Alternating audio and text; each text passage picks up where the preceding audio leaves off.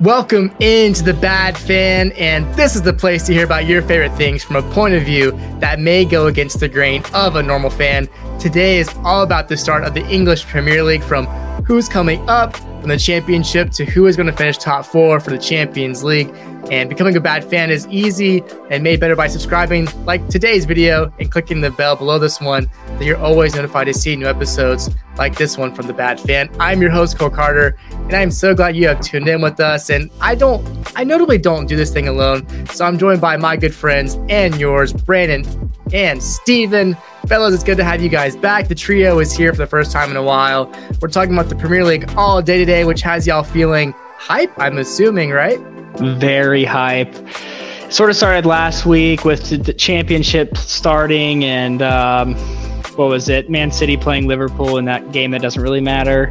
But yeah, I felt some tingliness in my body. What about you, referencing Steve? the FA Community Shield, of course. The Community Shield doesn't matter, you know. Yeah, it doesn't matter. But yes, other than Sunderland walking away with a point in their first game back in the championship.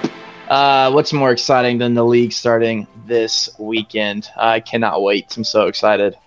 It feels good. And that gooch to Jack Clark, the former Tottenham boy, getting that Sunderland goal, getting the point there. But the Premier League is back. It's been only a few months, but it felt like it's been a long time, a long summer with no World Cup this summer, notably being moved to the winter. So we've been starved of quality soccer, except from the Euros that just finished with the women. England finally took it home over Germany in extra time, 2-1. What a sensational final that was. But now it's back to the Premier League once again. And some reminders from last season, where we left off and we're picking up again. The big trophies that happened in England, you had the Carabao Cup.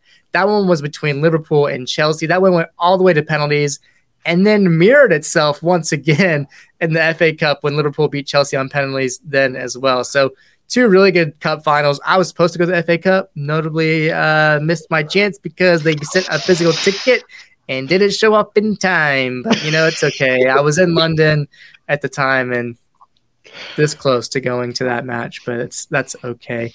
So then we saw Man City. They're one of the two English teams that went far in the Champions League. They lost out to Steven's preseason dark horse. Who were they, Steve? Oh, Real Madrid, Los Blancos, baby. They're a dark horse to win Champions League, I'm telling you. the Galacticos. So the Galacticos Madrid, they went over Man City 6-5 on aggregate. And then Liverpool also went on to lose to them in the Champions League final by a score of 1-0. Brandon, you want to pick up what happened in the Europa League right there? Yeah, just step down below Champions League. We had West Ham, who I think we had pinned to win it once it got to the semis, from what I remember. They lost actually in the semifinals to the eventual winners, Frankfurt, on an aggregate score of 3-1. Leicester City was in the Europa Conference League, which is the next step down, in the semifinals as well, to Roma and old Jose Mourinho and Tammy Abraham. Hey, Jose, the first manager to win Champions League, Europa League, and now the Europa Conference League. My man's got a tattoo for it, so he's really committed. So he's a great coach, and I love the little bits we get from him on after the post-game interviews and stuff. So I do there's love probably Jose more of that bites. coming. Yes, there's probably more of that coming. It. But Steve, that's wrapping that up. And Steve, so that's the kind of big cup competitions from last year. But when we talk about the Premier League, the things that went down, what did it look like towards the end of the season? Here's a little picture of what happened last season. Who went down, Steve, and what were some of the notable things to take away at the end there? Everton stayed alive, even though they didn't go down. I mean, that's the storyline here. We had conversations about it. Where are they going to stay up? Where are they going to go down? It ended up being Norwich City, the jump in the fence specialist of Prem to the championship. Will we see them next year? Probably. Will Timo Pukki probably come into the Premier League with like 30 goals in the championship? Probably. Watford joined them. You could say that was a trip long overdue from Elton John's club. Burnley, the indestructible 40-year-old men with the beer bellies, finally go down. The conditioning caught up. Yeah, I thought Burnley would stay up. I think we all kind of loved Sean Dyche, but once he got fired, didn't care. So Burnley's down in the championship. Man. And Vince Company also just took over at Burnley. So we'll see if he's the man to get them back up and if he can extend their stay in the Premier League if they have the chance to come up once again. But they are definitely taking a big bet on if he can make that happen or not. So coming from, was it Antwerp, Royal Antwerp, all the way to Burnley is a big jump for a job. So we'll see if he can get it done in the championship and get Burnley back up to the big leagues. But see, that's what it looked like last season. So we got the guys coming up. Brandon, who's coming up from the championship after a successful run down there? A couple of familiar names here. We have Fulham coming back up. The American, are they America's team? Maybe, I don't know. Sort of, in a way. Fulham, we'll see if they can do it again. Not do it again. Stay up this time. Excuse me. Bournemouth had a spell in the championship there, coming back up. They were in second in the championship. And then Nottingham Forest finished the year off in fourth, but there's a playoff to come up between 3, 4, 5, and 6, which is a fun thing if you didn't know. And they won that little tournament to come up. So Nottingham Forest, very, very exciting stuff. I have 2 questions for you guys, though. The first one being, will either of the 3 teams that went down come back up this next season? I can start. I think Norwich will come back up. Just off of, I think it's weird. They're successful. They've really been a really successful club lately. And the championship it's a monster that they know full and well. And they have to be, in a weird way, getting relegated into the championship, coming in with a bit of swag, if you can do that without having your tail in between your legs. I don't know. They got great players, great championship players, and haven't had issues getting promoted, especially not last 2 years ago. They did it with ease. But Watford, I think they might be down for a little while. Ben Foster's boys might have a hard time. And Burnley, I can see them staying in the championship for a little while as well. They call it a dogfight, and I think those other 2 teams will stay down for a little while. I wish I had a little yo-yo for Norwich. They're going up and down, up and down. Yeah, I don't know. I don't know what the thing is going to be with Burnley and Watford. I think Burnley has a better chance of coming back up more than Watford. Watford kind of lost some pieces, as well as I think Burnley depends on how quick they want their project to revamp up. If they want to get back to Premier League level immediately and have a big investment, but they did having to sell Ben Mee, was it Tarkovsky, and I think one more defender, and then as well as selling their keeper Ben Pope. And Dwight McNeil. Yeah, so they have. And let's not forget Chris Wood making the move to Newcastle in the winter. So they've had a lot of big pieces leave, which obviously is going to be hard to come back from. So yeah, that's the thing. If Vincent Company can get that team back going, I'd say probably 1 to 2 seasons in the championship, and then they'll be back up in the Premier League. But yeah, anything can happen. Obviously, it just depends on what's happening below them. Is Swansea City going to start to revamp their club once again and come back to the Premier League? I think they had a decent run at one point during the last season, and so anything can happen. There's 3 spots available, and like you said, those 6 clubs at the end of the season, have as much of a chance as anyone else. So anything can happen, but mostly, focusing on beyond just where will they end up in the championship. But we have those clubs in its upcoming season. We have Fulham and Bournemouth and Nottingham Forest. They're the ones that just came up this season. How do we see Nottingham Forest landing in this upcoming season? Do we feel like the improvements that they're going to make with some players coming in is going to be a good run for them this year? I do think so. I think with Jesse Lingard, who will be crucial for them, he needs to play every single minute of every single game for them, I think, if they're going to stay up. They also signed, I think he's right back or left back, Welsh, Nico Williams from Liverpool. He's Welsh. Yeah, young kid, good player. And they have enough. They had some swagger at the end of last season. We'll see if that translates to this year. I pin Nottingham Forest. I think I'm the only one. I don't know. I pin Nottingham Forest at 17th. I believe that Nottingham Forest will stay up this year. Believe in the tree. Believe in the tree. Steve, what do you think about Nottingham Forest this season? Oh man, I think I'll talk a little about J-Lings later. But is this? There we go. Yeah, that's right. Yeah, I think anytime you get promoted and you pay a guy the highest wage your club's ever paid anybody in 157 years, if that doesn't work out, you're screwed. So it's an immense amount of pressure on Jesse Lingard. I think he's going to be the best player on the field for them every single week, and you hope he's on the field, like Brandon was saying, that he plays every single minute. I don't think he's going to get it done. Going from playing with Cristiano Ronaldo and Marcus Rashford to the championship boys of Nottingham, I got them finishing at 19th and taking a quick U-turn back to the championship. Yeah, I think maybe they're looking at it like a Christian Eriksen experiment with Jesse Lingard.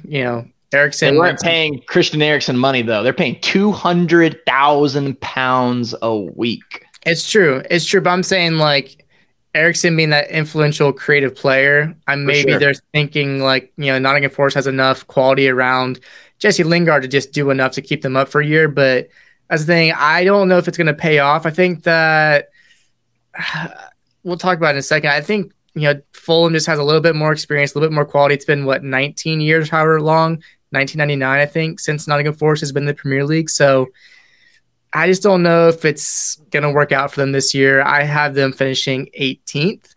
I think just a little short of what they need to do to stay up, but it'll be definitely a magical experience for them to be back in the Premier League and hopefully an inspiration to get back up shortly thereafter. But I just don't think Nico Williams and Jesse Lingard are going to be enough game changers to stay in the Premier League for very long.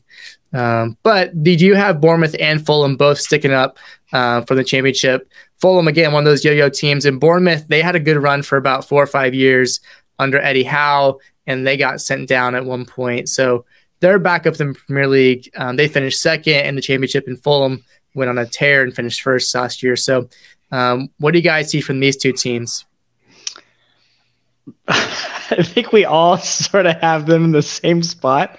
Bournemouth will finish 20th. They will finish last in the Premier League this year. I don't think we'll be surprised. I don't think they've made many signings. Let me see. Ryan Fredericks on a free from West Ham. That is their only signing, or only notable one this summer. So that sort of shows you where Bournemouth is at. 20th for me. Yeah, I got them at 20th. Don't have a ton to say. Congrats on them getting up. Cherries, again, they had a good run under Eddie Howe. I think their stadium capacity is under 10,000.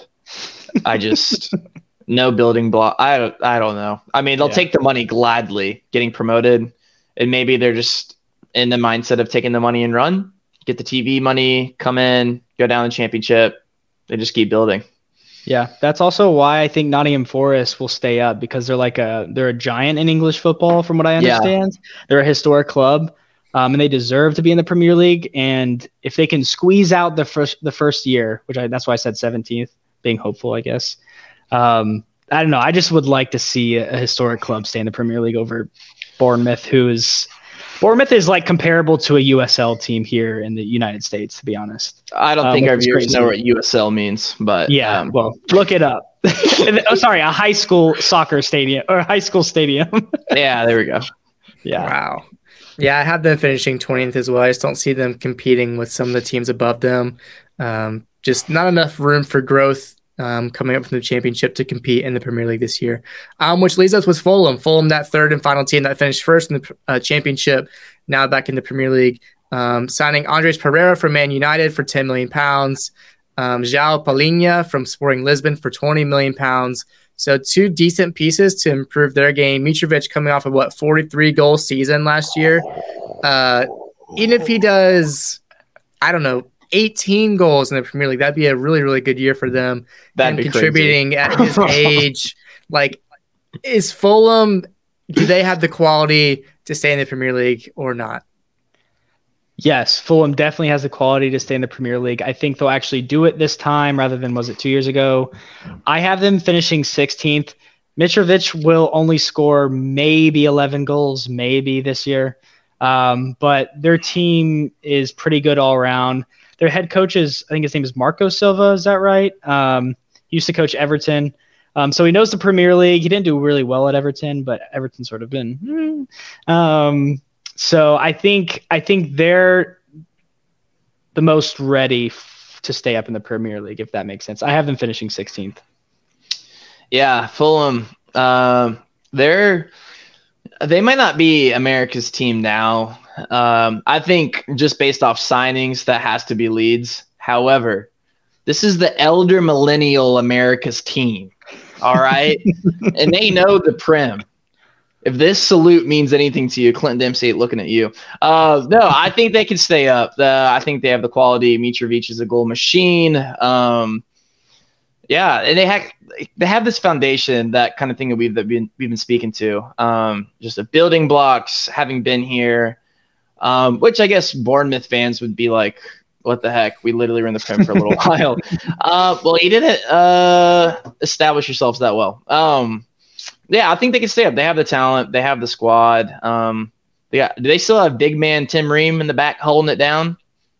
They did last season. So, yeah, Tim Ream playing his last season before he moves to the RPL. He's got a lot to play for, so I think that they'll stay up. Who's the RPL? It's a good league. They've been around for a decade.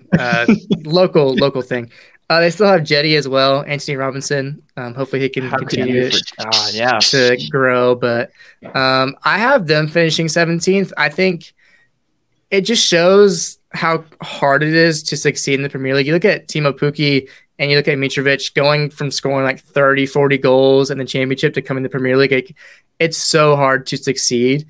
But hopefully that can translate a little bit this year for Fulham, and they can stay up. That's why I have them at 17th, doing just enough to slide by. But it's not easy. It's not easy competing with these teams. And even we saw Everton. Like, Everton is a historical club, have been up in the Premier League for almost longer than anyone else, I believe.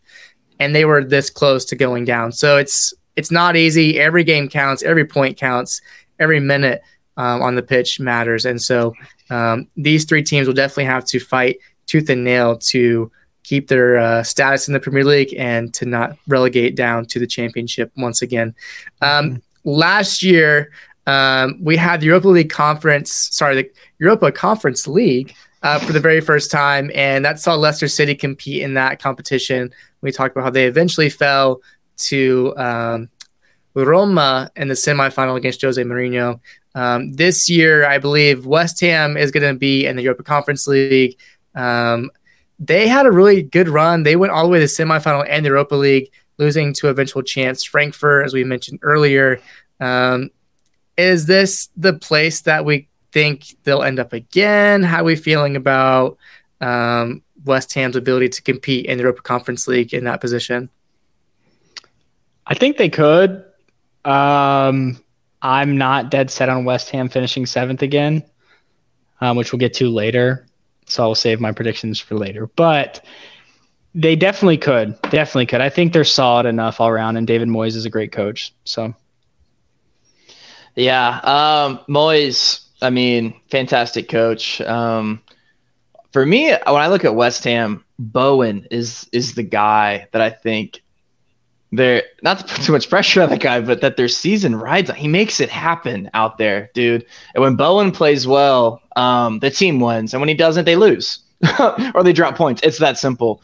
It's definitely in their wheelhouse to finish 7th, 6th, 6 being their cap, and I think 9, 10 being their low. Within that wheelhouse, though, I think they would be content for another 7th place finish. I'm kind of with Brandon, though. I don't know if they'll get there, though.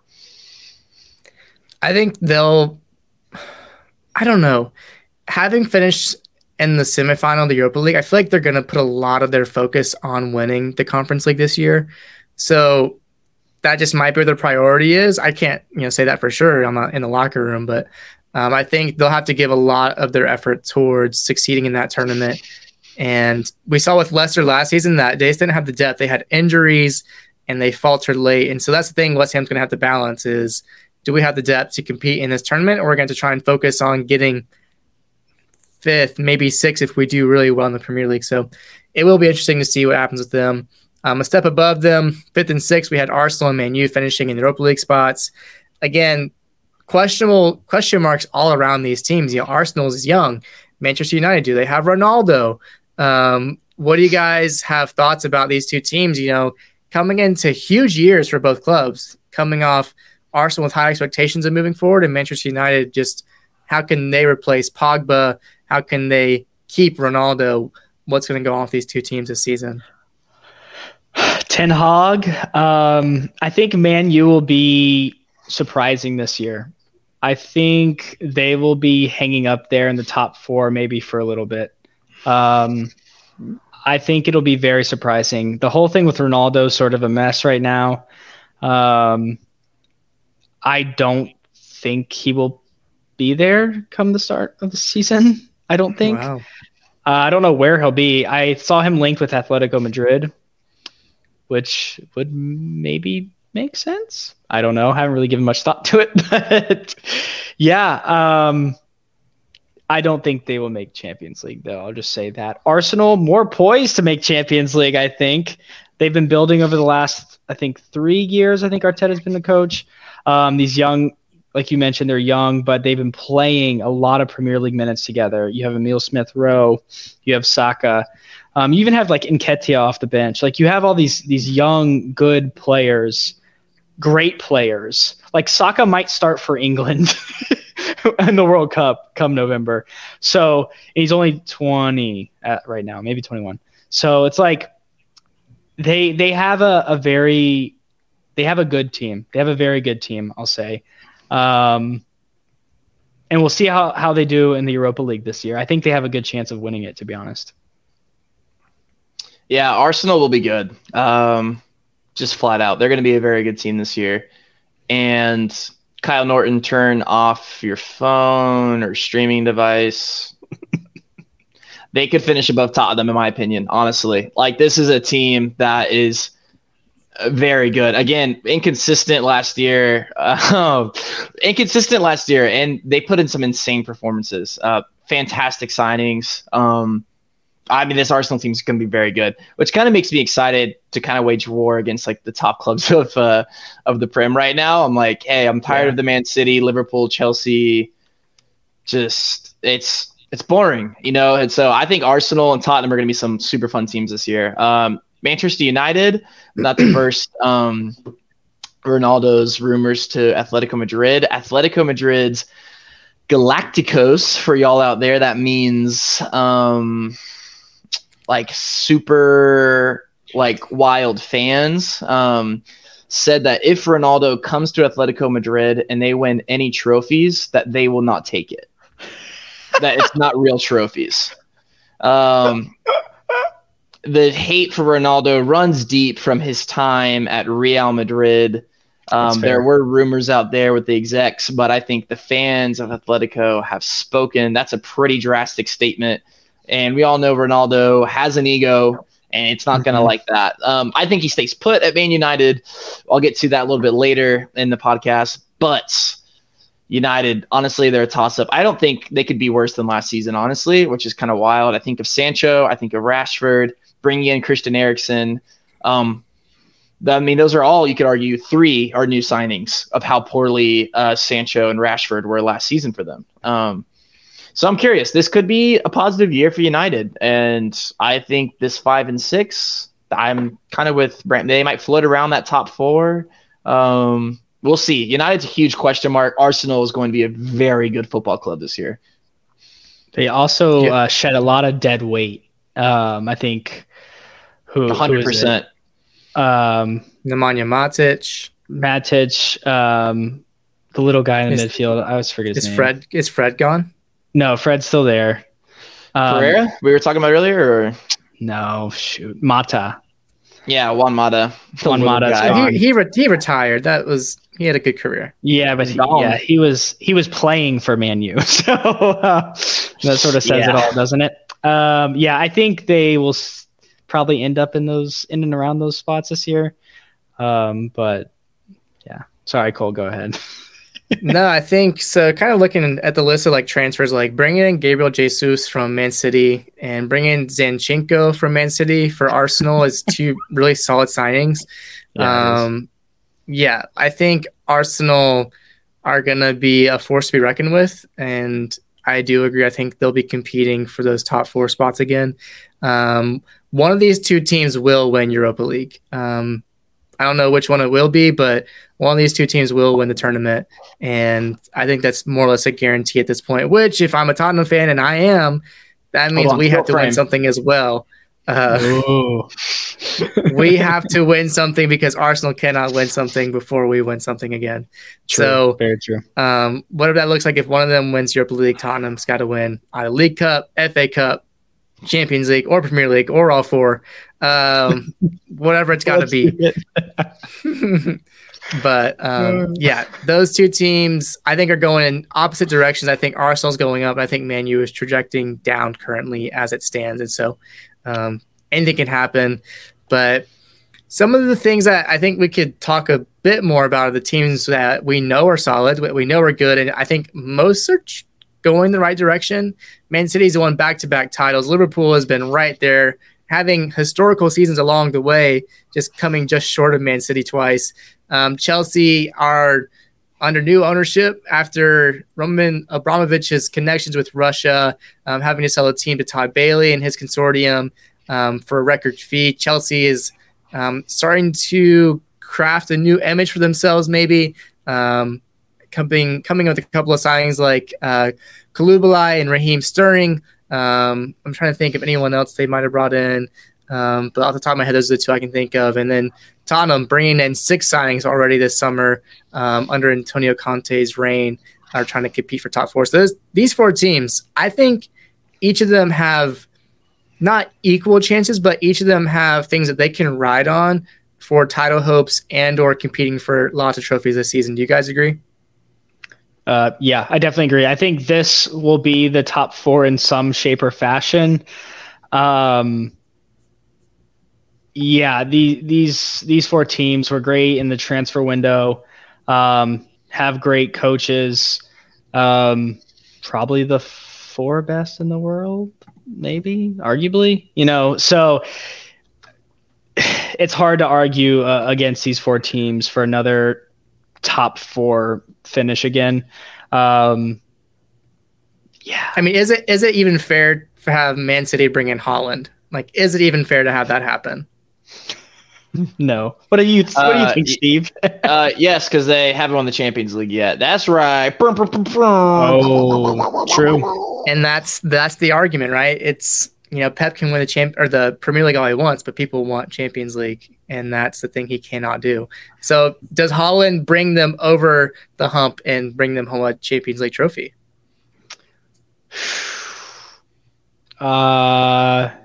Yes, I thought they were going to win last year. And they should win. They should win the tournament. Again, they are the best team in the world. Tournament play is different. And hopefully, what is this, the 10th year in a row where everyone thinks Man City's probably going to win it?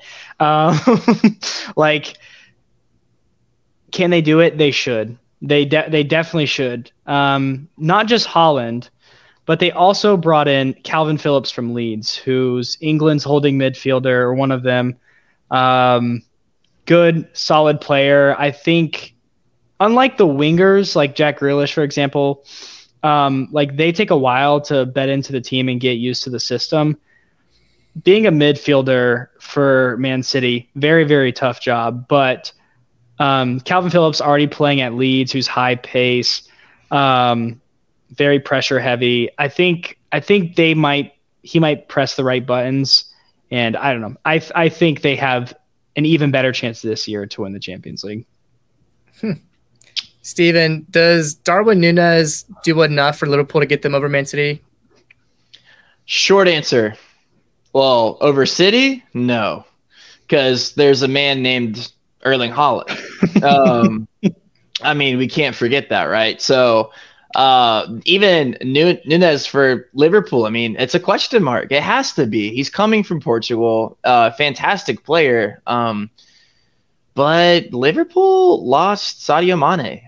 It's been a team that hasn't scored most of the goals from the striker position since, I don't know when. Firmino's kind of been a luxury item. And Jota, it's coming from Jota. It's coming from Mane. It's been coming from Salah. Like, it's never been the striker position, which, I mean, I'm curious, like, where's he going to play? He's going to play up the middle. How is that going to work? Like, I don't know. Definitely doesn't do the most. I still think it's a two-horse race. This is a Liverpool team that could have, I wouldn't say easily, but was in real conversation of winning a quadruple, which is insane. You could argue weren't incredibly far off if a few things fall their way. I still think it's a two-horse race. I don't think Tottenham is giving any shouts. I don't think Chelsea, Man U, Arsenal, insert team here. It's still City and Liverpool and the rest of the league. As much as I want that to change, which it might change this year, World Cup year, we never know what's going to happen. Those are still the two teams to chase. Klopp with a little bit of less trophies than Pep since both of their times in the Prem, however, still holds that daunting Champions League trophy. It's just a fantastic rivalry, and Haaland coming in just makes me more excited. I think Liverpool wish that they would have had maybe 1 to 2 more signings going into this year, maybe in the midfield. Tottenham's Bissouma is just – we'll get to that later. I think I'm most excited, honestly, about that over Richarlison. Coming into Spurs, I think he would have fit in perfectly at Liverpool. But anyways, yeah, it's still a two-horse race with the rest just honestly pretty far behind still. Yeah, I mean, looking at those teams, they just still have the depth. I think that's the biggest thing maybe people are not talking about, or maybe they are, I don't know. But I think depth is what is winning trophies. Having basically 2 starting 11s that can beat any team in the world is just insane, and it's hard to replicate, especially, Man City having the backing of an entire country's wealth is pretty hard to compete against.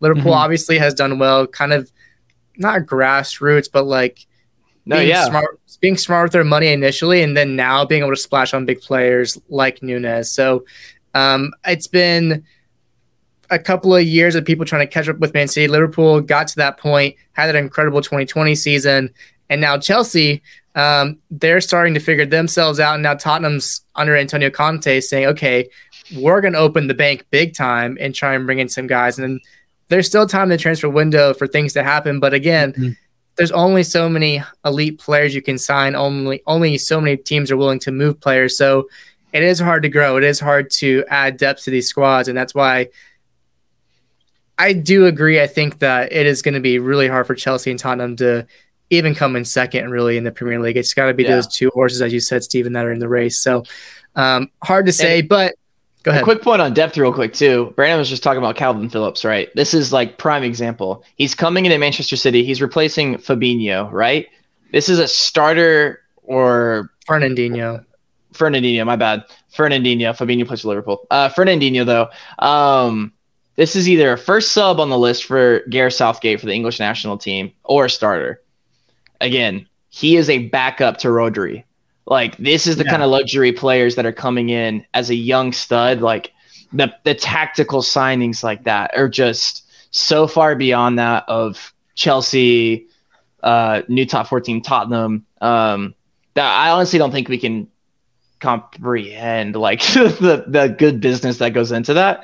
And City, again, back to your point, Cole, like having the backing financially of literally Saudi Arabia to make the luxury of signings. But Liverpool, like, fantastic signings, spending big on Alisson, spending big on these certain players, and they've just hit it on the head every time. Yeah. So, I mean, who's to say Nunes won't be that same thing? Also, a reminder, which I don't know if you guys saw this, but this year, the Premier League is going to 5 subs. That's so huge. That is huge, especially for the top teams that have that depth that we're talking about. They can flip a game on its head with one sub window. Yeah, I agree with you, Steve. It's a 2-horse race still. I think there can be a mix-up. I don't think it's out of the realm of possibility because there's only 11 guys on the field at a time. And Tottenham, has done a lot of great work in the transfer window this year, building that Champions League roster. We'll see. Listen, I'm not saying I'm on the same pace as these Premier League athletes, but in our Sunday league, not having substitutes and then playing against a team that can do 5, looking at you, Trey Powers, green team, it kills you. It kills you. Yeah. As a Nottingham Forest staring across, or even like an Everton or a Leicester City staring across a Manchester City, subbing on Calvin Phillips, Jack Grealish, like it's comical. But anyways, that's the last I'll say on that. And you play a minimum of 40 games, right? You play at least 38 Premier League games, and then I guess you play a minimum of 2 cup games if you whatever. And so yeah, it's so much, it's so taxing on the body. So it is a crazy advantage for these teams. Well, let's run through some of those notable transfers from the teams. We talked about Arsenal bringing Jesus and Zinchenko, what that does for them, adding some depth. Brandon, what did Aston Villa do in this transfer window that's going to help boost them, hopefully, this upcoming season under Steven Gerrard? Yeah, they signed Coutinho permanently from Barcelona, for only £17 million. Good business. He was compared to like the 150 that Barca spent to get him. Yeah, he was the third most, and I think still is the third most highest transfer ever from Liverpool to Barcelona. And we just got him. I think Barcelona still holds like a 50% transfer clause on it, but who cares at that point? Honestly. The upside of Coutinho is absolutely amazing, so we'll see. And Diego Carlos from Sevilla for around £26 million.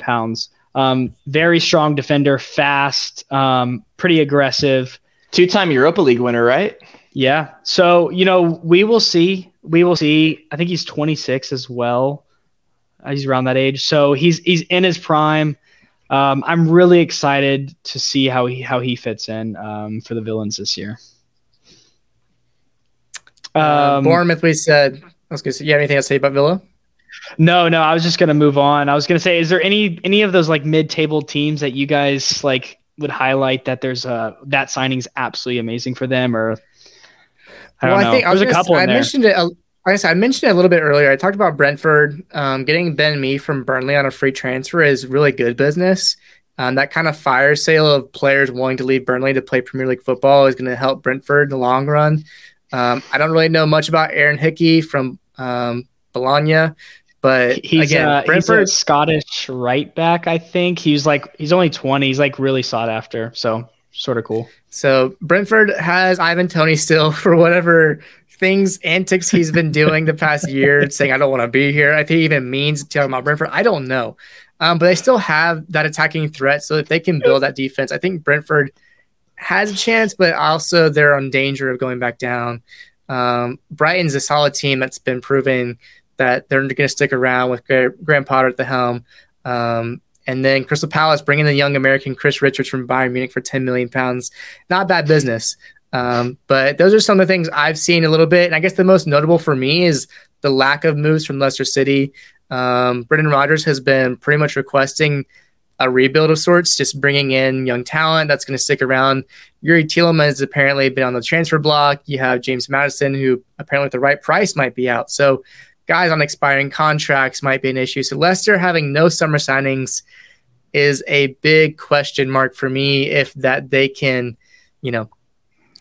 compete for European places. I don't know. That's just a big thing that I am having trouble with. They only, 2020 and 2019 were competing in Champions League, and we're still 5 or 6 years removed from them winning the Premier League. So kind of crazy. Those are sort of the mid-table ones I see. I don't know about you guys, but this is what I'm kind of looking at. Yeah, I mean, I got to look at Leeds, right? I called them the Gen Z Team America this year, right? If you will. Heyo. going all in on Ted Lasso. American coach, Jesse Marsch, Brendan Aronson, the American from Salzburg over in Austria, Tyler Adams coming from Red Bull sister club, RB Leipzig. Listen, I love America. Don't get me wrong. Yeah. However, these signings, as a U.S. men's national team fan, this is something that is completely foreign to these guys. I know Tyler Adams is that dude. He's the captain. Everybody loves him. Come into my office. But I don't love it from Leeds. We'll get to my predictions later. I have Leeds getting relegated this season. This really feels like a Steven FIFA career mode move to get all the young American players. Dude, it does. Like it's really weird, honestly. American coach coming in.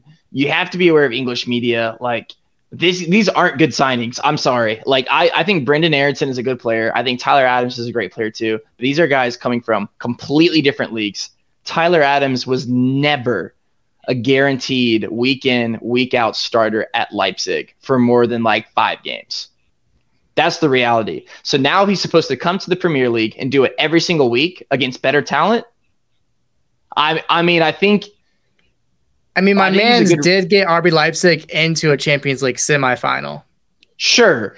You can look at one-off appearances and things. He's never consistently. Well, he was a piece. He was a piece. He was a piece. Me personally, if I was a Leeds fan, Jamie Lannister, I'm looking at you. I don't like it. I don't like it. And I don't like Aronson coming in either. Again, fun. He's coming off the bench at Salzburg. He's making some starts here and there. But going from Rafinha and Calvin Phillips to Tyler Adams and Brendan Aronson, you can only look at this. You can only look at this as a downgrade. Going from Bielsa to Jesse Marsch, you could only look at this as a downgrade. And that's why I have them getting relegated. I think these are poor signings. Love the players. Think they're fantastic players for the U.S. men's national team. And I think this team's getting relegated. I think it's a huge mistake. Leeds is a team that was in the relegation conversation last year. Barely stayed up. Barely stayed up. And I don't want to say, I won't go as far as saying wasted, but when you're in talks about promotion, like staying up in relegation, I think they wasted $42.2 million. I think they're getting relegated. I think that's totally fair, Steve. I think I'm there with you. Again, we're not saying Brendan Aronson and Tyler Adams are bad players by any means. They're like 23 and 24 or 22 years old or something like that. Yeah, these are good. They're so young. These are good signings for a team like Brighton, who sort of established himself in the Premier League. Even Villa, like a team like that, who can add like a depth piece or maybe a starter every now and then like that. These guys are good players, but Leeds is going to be depending on them. And you said it perfectly. Rafinha and Calvin Phillips. And we're going to compare these two guys to them. It is not looking good. And like I said last year, Leeds is full of championship players. The only two that really are not, or it's probably 3, maybe Luke Ayling, maybe. Yeah. Patrick Bamford, their striker, who was injured all of last year, basically. He's probably a Premier League striker. And their goalkeeper is Ilian Meslier. He's French. And that is it. Even Fulham, Andres Pereira from Man United for $10 million. That's a signing. That's a better signing than Brendan Aronson. I'm sorry. Yes. And you're saving $12.2 million to go make another signing. There are holes all over Leeds, and they bought. Yeah. Again, they had to fill the holes because they sold those players. But it's gonna be a tough year. It's gonna be. And I hope I'm wrong. God, I hope I'm wrong. And I hope they start every week and kill it. But if I'm wrong, American soccer is in such a better place just based off those 2 players, honestly, than I thought that I think it is right now. But I think that's my rant. I'll hop off my soapbox, but that's as far as mid-table teams, those are the signings that they just don't make sense. I'm in my basement right now playing FIFA, and I'm just like, this would be fun. Well, compare them to Everton. Compare them to Everton. Everton had a really down year as well. Are the moves that they're making, are they going to improve and stay up higher than Leeds? Like, what's going to happen with them? So Everton made 2 key signings this year. They might have made more, but these are the ones that I noted. James Tarkowski on a free from Burnley, and Dwight McNeil for £20 million from Burnley as well. I think these are 2 better signings, just for the sole fact that both of them have played in the Premier League before. But also, James Tarkowski was might have gone. I think he was rumored. He was a $50 million defender. He was getting trying to get nods for the English national team. He's Tyrone Mings level, sort of player. They shore up their defense, which was pretty leaky last year. And Dwight McNeil brings a different level to their attack. He's been around it too. So I think those 2 signings are better than Leeds' 2 signings, to be honest. I don't think they're better players necessarily, but for what it's worth, I think the veteran presence of just knowing the Premier League more, I think that makes the signings better. I don't know. And again, even if I'm wrong about Leeds, they're still bad signings. I don't care. For the information that you have. But do you think Everton signings are better than theirs? Oh, yeah. I mean, absolutely. I mean, they're guys that have the value of players that have played in the Premier League. Again, going back to Burnley's DNA of a team. I know they got relegated, but a team that you could argue, how are they still up here? How are they still up here? And getting players that have actually excelled in that league is huge. And also, Burnley's defense wasn't the issue. It was scoring, I think. They couldn't score. And it always has been. And Leeds, you paid for the names. You paid for the jersey sales in these transfer fees as well. I don't think these players are worth the fees that were attached to them. You see Brendan Eriksson, maybe. We could argue on that a little bit, but you have to understand the pressure that comes with the captain of the United States men's national team and the signing of Brendan Eriksson. I don't know. Yeah, it's going to be tough for them. This is a guy that was playing in Mercedes-Benz Stadium for Philadelphia Union 2 years ago. Yeah. Yeah. It is crazy. Meteoric rise, but we'll see.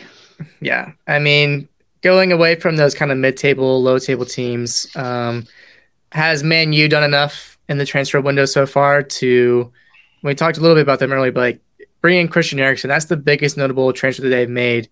Is that going to be enough for them to compete this year?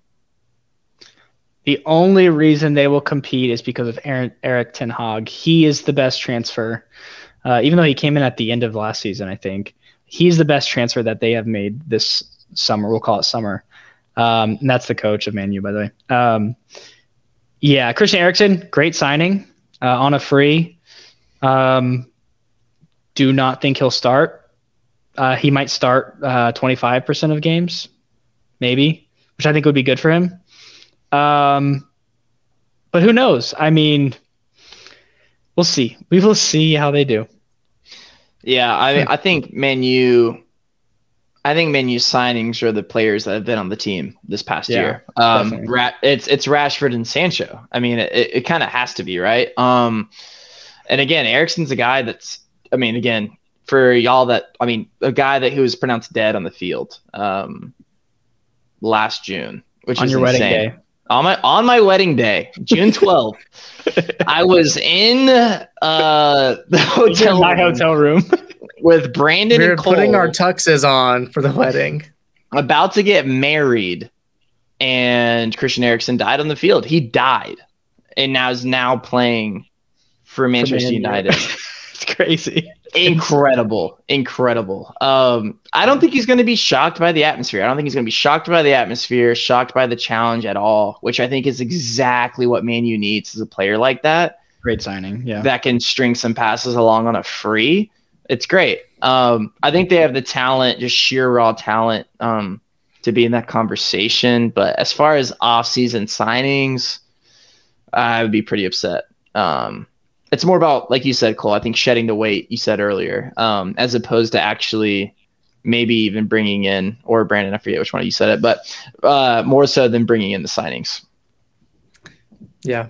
Well, let's look at who do y'all think had the best transfer / the most impactful transfer. I think for me, I said a little bit earlier, I think Gabriel Jesus to Arsenal, having him compete with that front three of Jesus, Saka, and Martinelli, and then throwing in Odegaard, that's quite the dangerous quartet. And you think about Smith Rowe. I think Arsenal is going to be dangerous up top.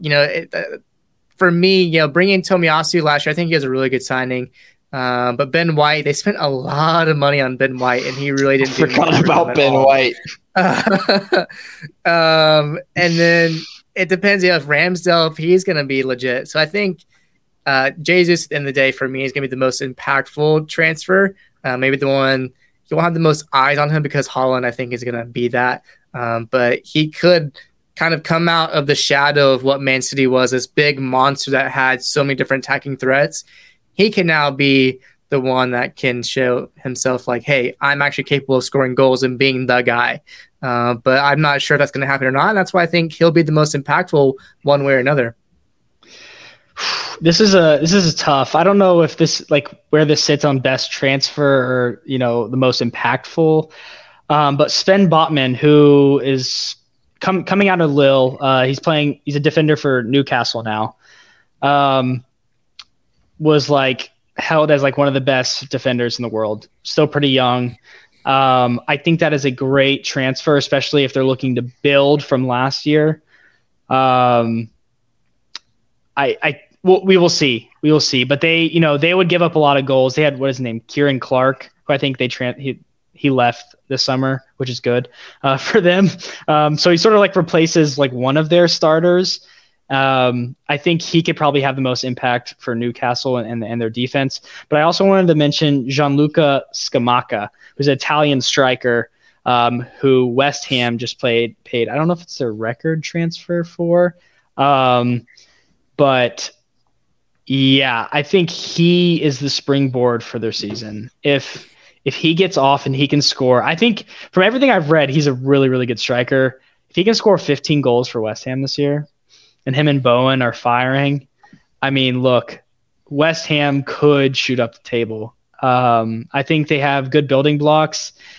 They don't have depth, unfortunately, which is weird. Why they didn't do more? Whoa. But yeah, Gianluca Scamacca, remember the name.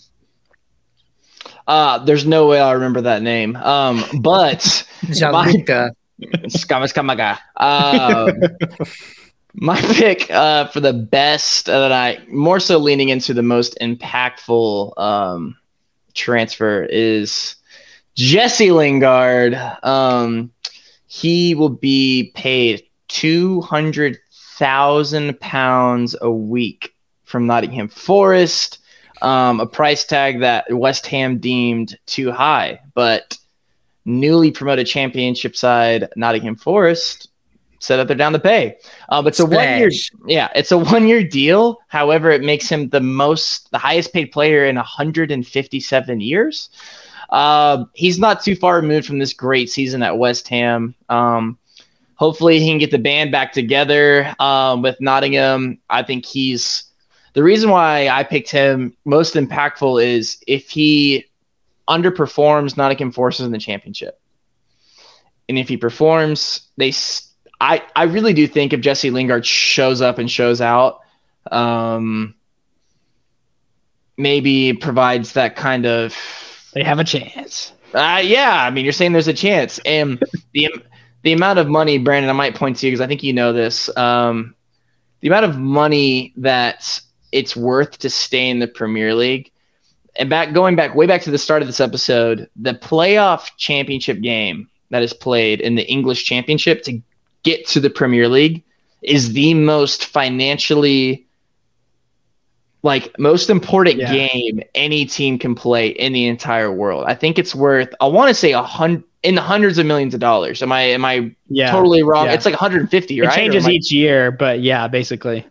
Yeah, and I think Nottingham Forest, I think this is a signing that says if we stay up, this is worth it. just this 1 year of Jesse Lingard is worth it.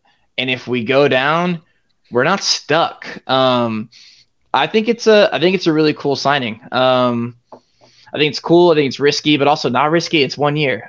So I think when I think of sink or swim, which is what Nottingham Forest will be doing this year, yep. I'm very much drawn to the signing on the impactful side of the question. So I gotta go with Jay Lings. He's 29, not far removed from the England national team. Man U starting 11. It could be fun. I hope he really gets. There's nothing better than I think watching a player enjoy his football. And I hope he just enjoys it. I hope he just has such a fun season, and Nottingham fans buy full into it and they stay up. Who knows? It's always fun to root for an underdog.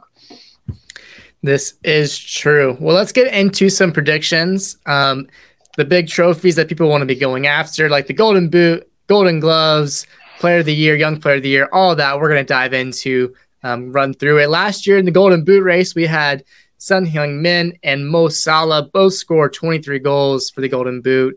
I'm thinking going into this one, World Cup year, y'all talked about that.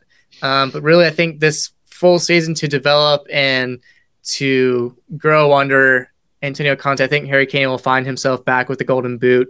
After his teammates sharing it with Salah, I think Harry Kane will be the one that's just going to tear up the Premier League this season, and the England captain will come away with the Golden Boot once again. What do you guys think? Yeah, I want to agree with you. I also want to say Salah, but I think Haaland is going to be killing teams. Like, there's the things that we've seen him do. Like, imagine him going up against Nottingham Forest. Or, respectfully, Nottingham Forest. They got Ethan Horvath in goal, dude. Come on. You know, but you get what I'm saying? Like, he could have a hat trick. And, like, I don't think the Premier League has seen a striker like him ever. I mean, I don't know much history, but Haaland he seems like a one-of-one guy. So I'm excited for Haaland. I'm excited to see him in the Premier League. I wish Mbappe would come. Mbappe, come on. But yeah, I'll say Haaland. ASMR. I'll say Haaland with 25 goals. Yeah, I'm gonna go with Haaland. Dude, also, I think it's worthy to note, Man City hasn't scored its goal from striker position in a while. It's been relying on its wingers, so I think they play differently this year. Haaland's your prototype number 9 that you want. Huge, tall, fast. Just, he's not incredibly flashy with his dribbling, but he's going to have the best service. It's going to be a 5-star hotel the entire season, honestly. Like, this guy is just going to ball out. I think he'll be scoring 5 goals a game, 4 goals. I mean, why not? He's good, dude. He's on the best team in the world. And I think of the Golden Boot, you can't not think Haaland. I think he wants it. I think he's like a giant that's just been released onto the Premier League from the Bundesliga. He's been trapped in captivity in Dortmund, and he's ready to just destroy opponents in the Prem. Winning mentality, fantastic culture. I think he's going to get assimilated to it, and I think he's going to kill it. Go ahead. I was just going to say, even if he starts slow, because, there might be an adjustment period, I still think he'll still be doesn't matter. In the race. Yeah, I don't think it'll matter. Yeah, I don't think it'll matter. And I have to also go on par with Cole and I are Tottenham fans, and whatever Cole says about Tottenham, I have to think the opposite of. So Harry Kane's probably going to score 2 goals this year, but He'll be up there. He'll be up there as well. He'll be Salah, Kane, and Haaland probably, and maybe Sonny. We'll see. But yeah, one of those 3 I think will win it. I changed my answer. Mitrovic, Golden Boot. You did say 18 goals. I'm not going to let you forget that. Hey, someone's got to score. Someone's got to score. Most assists last year went to Mo Salah, 13. I think this is an easier one for me. I just think Kevin De Bruyne, especially if he's feeding into Haaland, is going to walk away with the most assists in the Premier League. And I think not that long ago. Did he have like 18 assists 2 years ago or something like that? Something crazy. Yeah, he had And a I lot of think goals last year too. And he also missed a sizable amount of time this year. So I feel like a full season with Erling Haaland is going to see Kevin De Bruyne just continue to ball out and prove why he is the best at sending balls into the box. Just incredible delivery.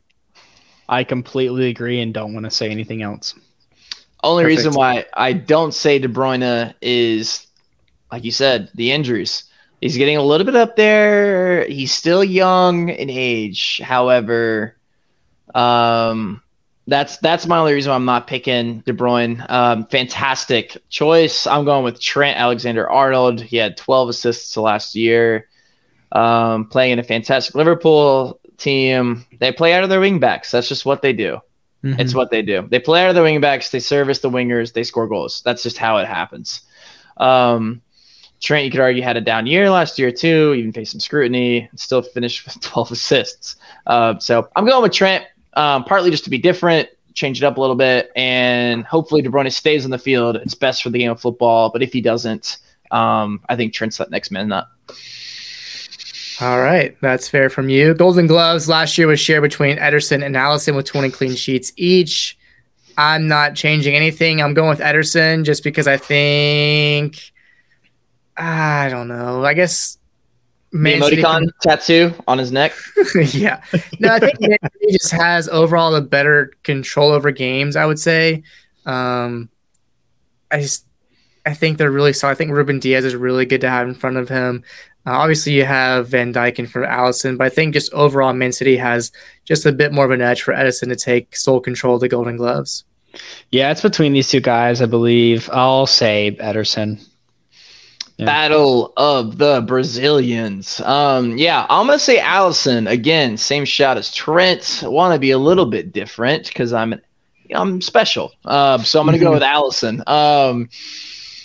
Fantastic keepers. Could be Ederson, Alisson. I don't think there's anybody else really in that discussion. Yeah, again, two-horse race for the keepers as well. Solid keepers. Two of the best in the world. The MVP / Player of the Year, always a hotly contested thing. And to be honest, I think last year was a big joke, to be honest. Having no Sonny and talk of that at all was criminal. My guy had an incredible year. He scored more goals from open play than anyone else and didn't even make this final list. So having him not on there was pretty upsetting. So I don't think he'll be on it this year as far as like winning it. I think Kevin, again, is going to take it if he stays healthy. Just his ability to control games, to change games, to score goals, to assist goals. He is just the overall, I think, best player in the Premier League, and is why I will give him the award this year for Player of the Year. Yeah, Salah won it last year, but I feel like it's always between Salah and Kevin. Wouldn't be surprised if it was one of them again. I'll go with Salah this year. Yeah, I just don't really know who else could really take it. And I definitely could see if Haaland and De Bruyne get that connection, Lord have mercy, they're about to run away. Okay, so here's my preface into my answer. All right, most valuable player. I think of a late goal in the Champions League against Atalanta. I think of a guy that you can always rely on to get it done. I'm thinking of Cristiano Ronaldo. The guy that is leaving games at halftime for his current club. That's the guy I'm going with. That's my dark horse this year. The Real Madrid of this season of my pick is Cristiano Ronaldo. No, I mean, that's the guy. That's the guy that's done it his whole career. He's too much of a competitor. If he doesn't move, which I don't think he's going to move from Man U, I think he's going to score goals. It's just who he is. 23 goals last season. 23. In all competitions. On one of the worst Manchester United teams. I mean, I've seen in a while. Yeah, I don't see why not. I don't think he's past his best yet. He's done nothing to show that. I think people have continuously wanted to write him off in his career. And I think a valuable player, this might be me skewing it more towards valuable to the club or whatever it is, but I think like the success of Ronaldo is the success of Manchester United. That's the state they're in right now, in my opinion. That's it. That's their guy. And I think he goes out this year, and I would not be surprised at all if he scores 25 goals. Wow.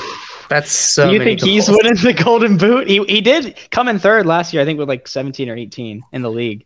I think of Jadon Sancho over here, and I think of Marcus Rashford over here. Two players that did not exist for Manchester United last year on the wings, providing service. This is obviously, if everything goes right. Again, De Bruyne, not a bad shot at all, or Salah. But that's my hot take. That's my dark horse, baby. Cristiano Ronaldo, if you're looking, suey. And here's the thing about your takes. I will agree with you until they're wrong because of what you have shown me. I mean, literally, you called Real Madrid before the season started last year. You did. And you've done it multiple times. We've done it in the MLS, as we've shown with our Fast Five. You've done it endlessly, it seems like. So if I'm putting money, I'm putting money on that right there. You're going to make me blush on stream. Stop it. I love Steven. Oh my God. Stop.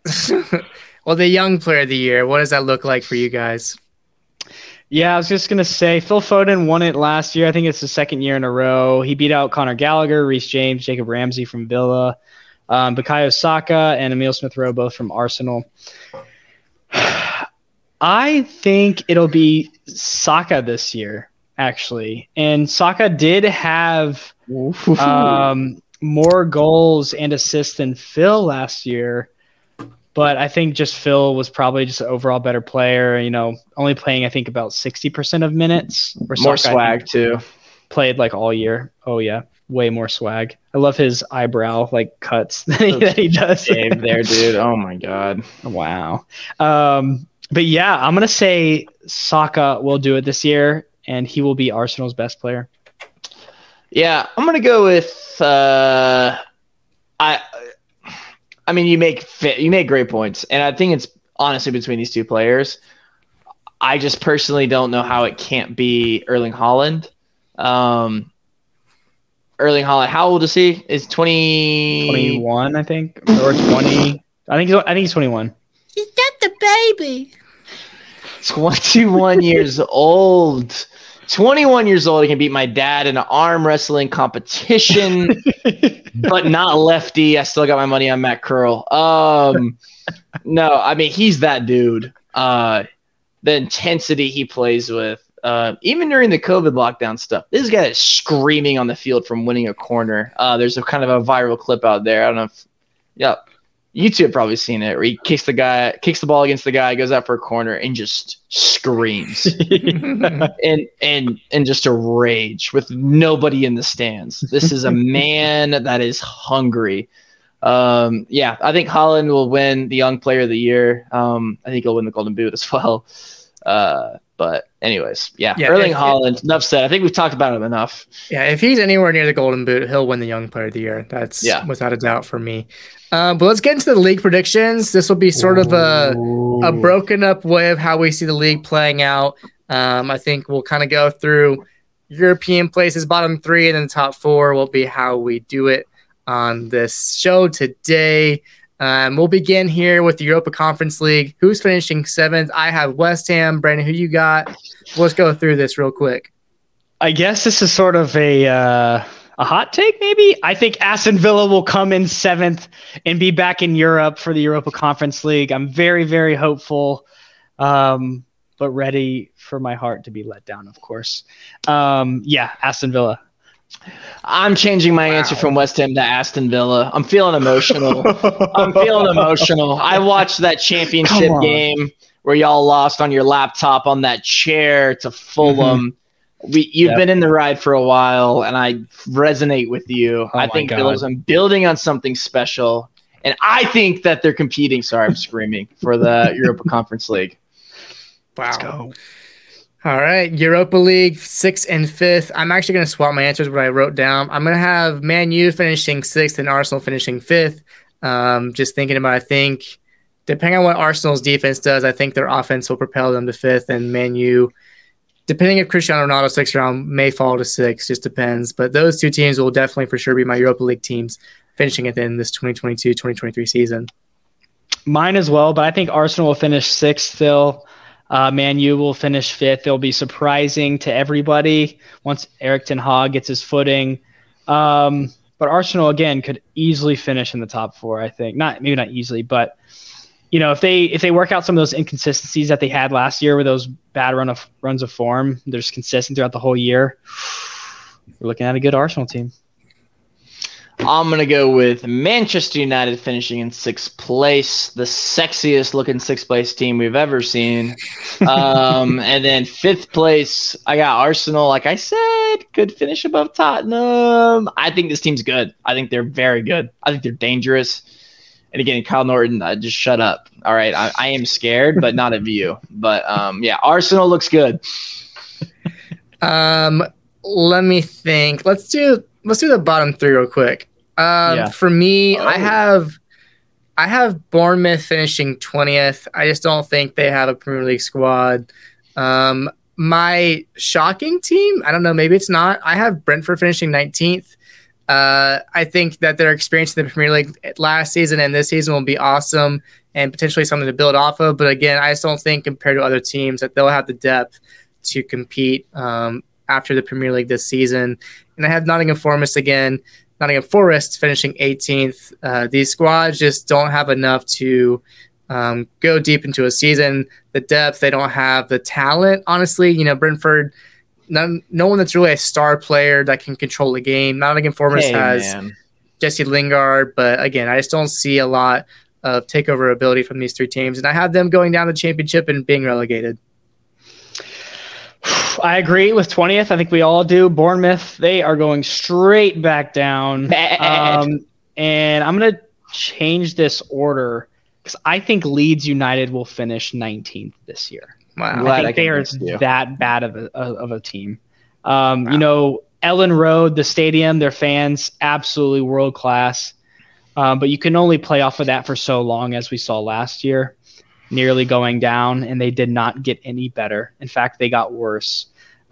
So they are going to sit at 18th. And I also agree that Brentford will have second season syndrome. They will be going down in 18th. Unfortunately, the Bees. Stop. Oh, no. I love Brentford Moneyball. I know you didn't ask me for this, but I think they're going to finish 16th. I got Bournemouth in 20th going down. Nottingham Forest. Keep having earthquakes over here. Jay Lings. Just on the sole factor of them putting basically their whole season on Jesse Lingard. Hey, he can Millie rock down to the championship. Yeah, I think he'll Millie rock down, and hopefully he'll join Tottenham as a bench player next year. But yeah, I think Nottingham Forest goes down. I have them at 19, and then not to go back on my Leeds rant, I'm not going to do that. But Leeds finishing 18th, I really think them finishing 18th, it's going to be a heartbreaker. But I will be shocked if Leeds doesn't get relegated this year. That's fair. And then I'll buy 7 USA jerseys. Wow. And we'll start a USMNT only podcast after that happens. Oh my gosh. Well, maybe the moment people have been waiting for, our top 4/Champions League picks for this season. I'll begin. I'm going to go in 4th place with Chelsea FC, the Blues. I have them finishing 4th. I still have questions about their attacking threat. Having Lukaku just not exist, and now Timo Werner apparently being on his way out, maybe back to Leipzig. I just don't know what they can do. You have Raheem Sterling coming in. You have Mason Mount coming off an incredible season. Christian Pulisic's back. Ziyech, I don't know if he's sticking. He might be sticking around. I don't know if it was him or Mars that signed a contract extension. But I just think there's a little bit of questions about their attacking threat and what they'll look like structure-wise. But you bring in Kalubala, you have Thiago Silva probably playing his last season on a high level, I would imagine. Maybe he surprised me. Getting Ben Chilwell back healthy will be really huge for their defense. And then Reece James fighting for that right back spot in the English team, which has a dozen right backs apparently. And Edouard Mendy being a pretty solid keeper. So Chelsea has a really good 11, and N'Golo Kante riding his bike to practice will only bring up team morale. But I do have them finishing 4th because that means Tottenham has to jump them to get into 3rd. I think Antonio Conte has been working really hard this summer, bringing some solid players like Yves Bissouma, bringing Ivan Perisic on a free from Inter, and then just continuing to work with Sonny, Harry Kane, and then having Dejan Kulusevski continuing to getting molded into his system, I think will be a really good thing for Tottenham. Tottenham will not finish above Chelsea if their wingbacks don't produce and stay healthy. What it looks like to have Jed Spence on the team, if Emerson Royale and Matt Doherty can contribute, and what Perisic and Sessegnon can do on the wings will determine Tottenham's season, I believe. Because you have Eric Dyer and Christian Romero have become 2 of the best duos at center backs in the league, I believe. And a healthy Ben Davies is a solid option to have in that back 5. And so I just think Tottenham has the talent. It's just a matter of being consistent and doing what they can under Antonio Conte to finish top 3 and to compete one-on-one with Chelsea. I think those games will determine their, finish, right? So I think if Tottenham can beat Chelsea twice this year, then they'll finish above them. If not, they might be within a point of each other, which then the top 2, the race to the top is just still too much for Liverpool to overcome. I had them finishing 2nd and Man City win the league for the 3rd time in a row. The addition of Erling Haaland, Calvin Phillips, and just honestly just having Guardiola at the top, at the helm of the squad is just too much for Liverpool to overcome. I think Man City will win the Premier League. I don't think they will win the Champions League. They will probably win the League Cup because that's just what they do. But I have Tottenham winning the FA Cup. And 3 in a row for Man City. That's how I see it unfolding. That's my prediction. Brandon, what's yours? Woo! Mine's the exact same as yours. Ta-da! Wow. I think Chelsea will come in 4th. Tottenham almost caught up to them at the end of the year last year. Chelsea was in awful form.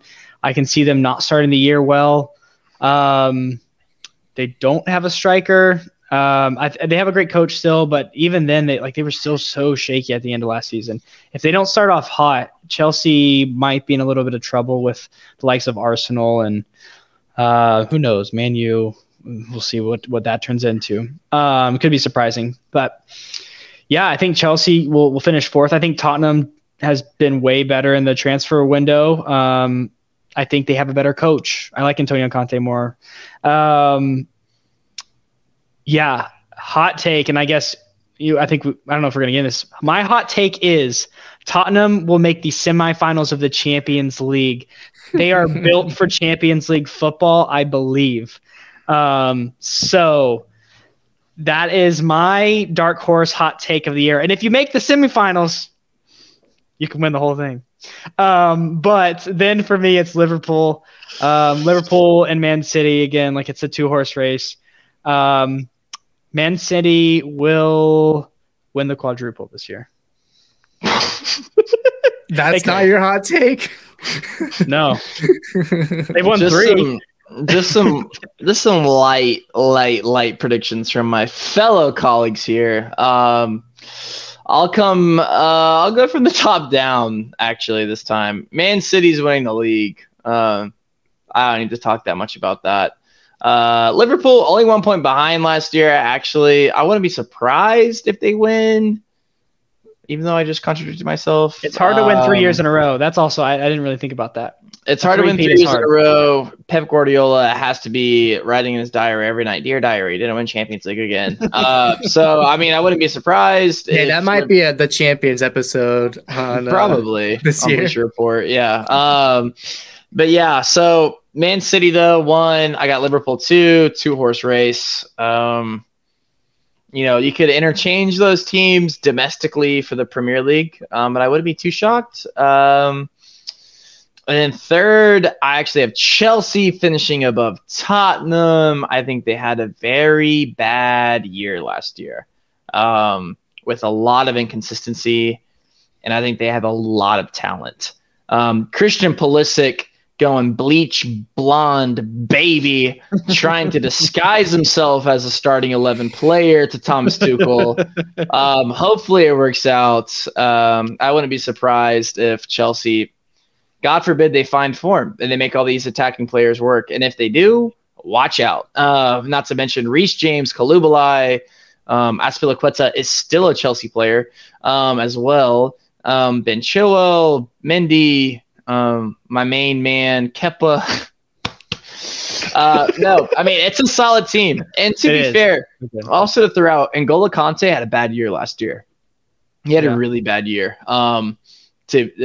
Statistically, I won't get into that, but that guy shows. Still have Jorginho, Kovacic. That midfield's looking not bad. I think Chelsea's a great team. I mentioned earlier about Arsenal flirting to finish above Tottenham. I wouldn't be surprised, but I'll go on the Angel side of my shoulder and go Tottenham finishing fourth. Don't think Son's going to score as many goals this year. But I think Kane will score more than he did last year as well. But Tottenham's got a good team. We got the Mad Italian at the helm. We're sinking with them, or we're sailing with them. It looks like we got sails going full force. So I'm pretty excited for Tottenham this year.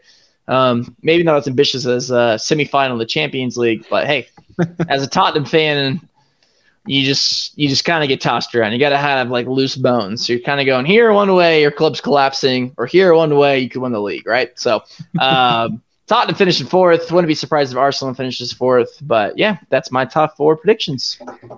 Amazing. And I'll try and flash something on the screen at some point so you can see our full list of where we think everyone's going to finish. But now we'll kind of finish on a light note. Our favorite kits from this upcoming season, top three maybe from each of us, what we think, where they'll land.